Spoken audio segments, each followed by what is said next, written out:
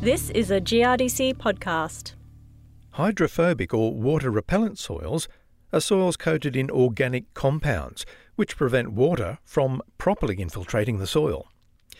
Usually affecting sandy soils, these compounds can come from plant wax and oils or microorganisms in the soil, causing patchy and staggered crop establishment for grain growers.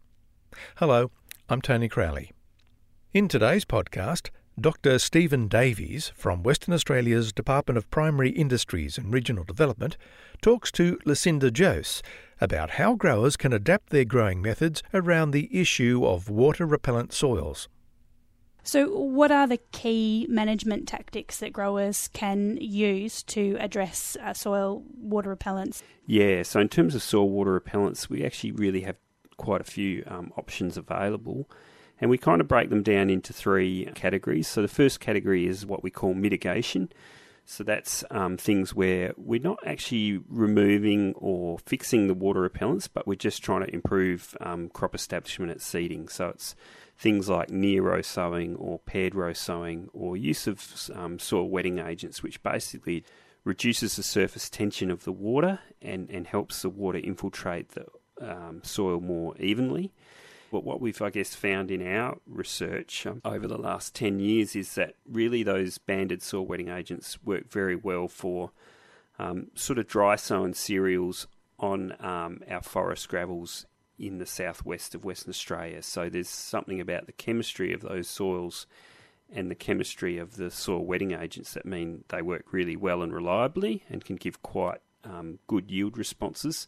But we do tend to find that those techniques can be a bit hit and miss on the other soil types. The second group of strategies is the amelioration strategies, and these are about actually trying to either remove or fix the water repellents for an extended period of time. So they're one-off strategies trying to fix it for at least 3, 4, 5 years or even more. Things like strategic deep tillage, so deep soil mixing or soil inversion, which is about burying the water repellent layer and diluting that repellent layer, and they can last 4 or 5 years. Or you can have things where you actually add clay-rich subsoil, and so in that case those benefits can last decades. And one of the advantages of that is it can fix the water repellents problem, but it can also be good for some of the other soil constraints like incorporating lime for subsoil acidity and removing some of that compaction layer.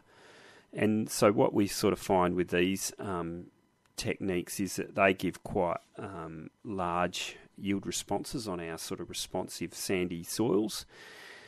And we find that we often get yield increases of sort of between 500 and 700 kilos per hectare in the first sort of few years.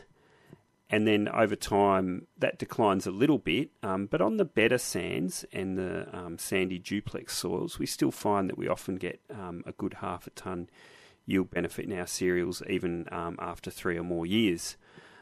We do find that on the pale deep sands, with those options, that our yield response declines a bit. So we often might end up with a yield response after 3 or more years of around a few hundred kilos, but it's not quite as large as for the better, more productive soils, if you like. And so that's the amelioration strategies. The final strategy is what we call avoidance, and that's where you actually say, okay, I've got a water repellents problem, it's too expensive to fix, so you change your farming system, and that's growers that sort of undertake that. It's usually about putting in some sort of perennial system. So once you've got the plants established, the repellents doesn't matter so much. So it might be a perennial pasture or perennial shrubs. What has the Soil Constraints West project research found to be the benefits of using a combination of different amelioration strategies to address water repellents in soils? What we've found is that if we address repellents but also then address a combination of constraints, that we just really get a larger benefit, and it's a longer lasting benefit. So when we've looked at some of our data around some of the wheat yield increases that we've had, we've often found that in an untreated soil with multiple constraints, often the crop will only be achieving about 50% of its rainfall limited yield potential. So we can sort of calculate, okay, for this much rainfall, we're expecting a yield of, say, 3 tonnes per hectare, and we find that in our untreated soil, we're often only getting about 1.5 tonnes per hectare, for example. We find that if we deal with just a single constraint, we often increase that to sort of 60 to 70% of yield potential. So we do get a benefit from just dealing with a single constraint, but we find that if we deal with repellents and something like subsoil compaction or subsoil acidity, we often get up to sort of 80 to 90% of rainfall limited yield potential, sometimes even 100% of rainfall limited yield potential. So there is quite a big gain from dealing with multiple constraints. So how do you get the best value for money when you're addressing this issue? So I guess one of the things that we encourage growers to do is to sort of get the easy wins first. So sometimes just changing something about the way they're seeding a crop might only give them sort of a 10 or 20% yield increase, which, isn't as big as what you can get from full amelioration, but it's often coming at quite low cost for those things. So if they're doing that over quite a lot of hectares, that can give them a really good return on the investment in the initial instance, and in a sense give them greater profitability to then invest in the amelioration, which is a bit slower to implement. You can only do so many hectares a year, and then that can give bigger long-term benefits over time. So that's kind of the way that growers can sort of work through the constraints and getting some improvements and then building on those to sort of get big, long-lasting improvements over time. The research that you've done, can the outcomes be applied across Australia?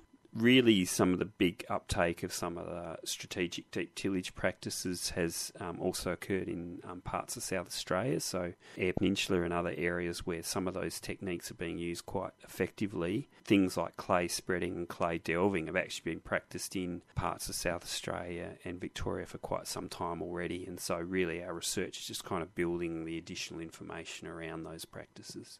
And what's the key thing, the take-home message for people who have soil water repellents and the other constraints that kind of go along with it?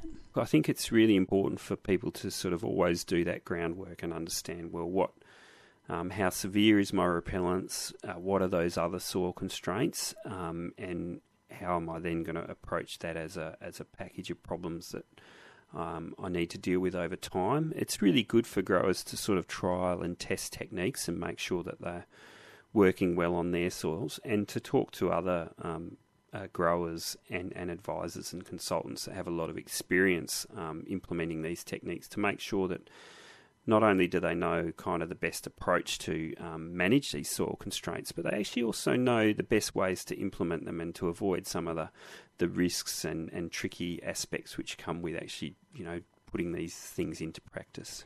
And are there some decision-making tools and resources available to help growers who want to address the issues, maybe something they can go to first?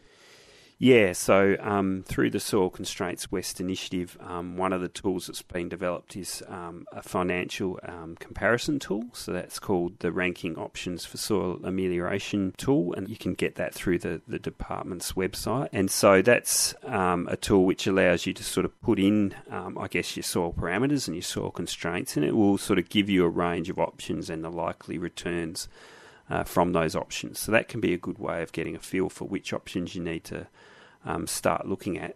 And then there is a range of publications and resources through the GRDC and the department's websites.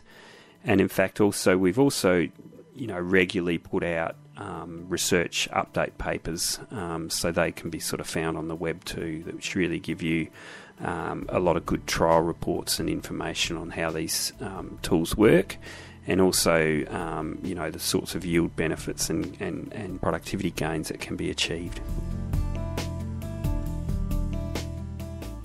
Dr. Stephen Davies from WA's Department of Primary Industries and Regional Development talking to Lucinda Jose. And if you'd like a copy of the Ranking Options for Soil Amelioration tool, which was mentioned by Steve, the person to contact is Jeremy Lemon. Jeremy's email is jeremy.lemon@dperd.wa.gov.au. You've been listening to a GRDC podcast.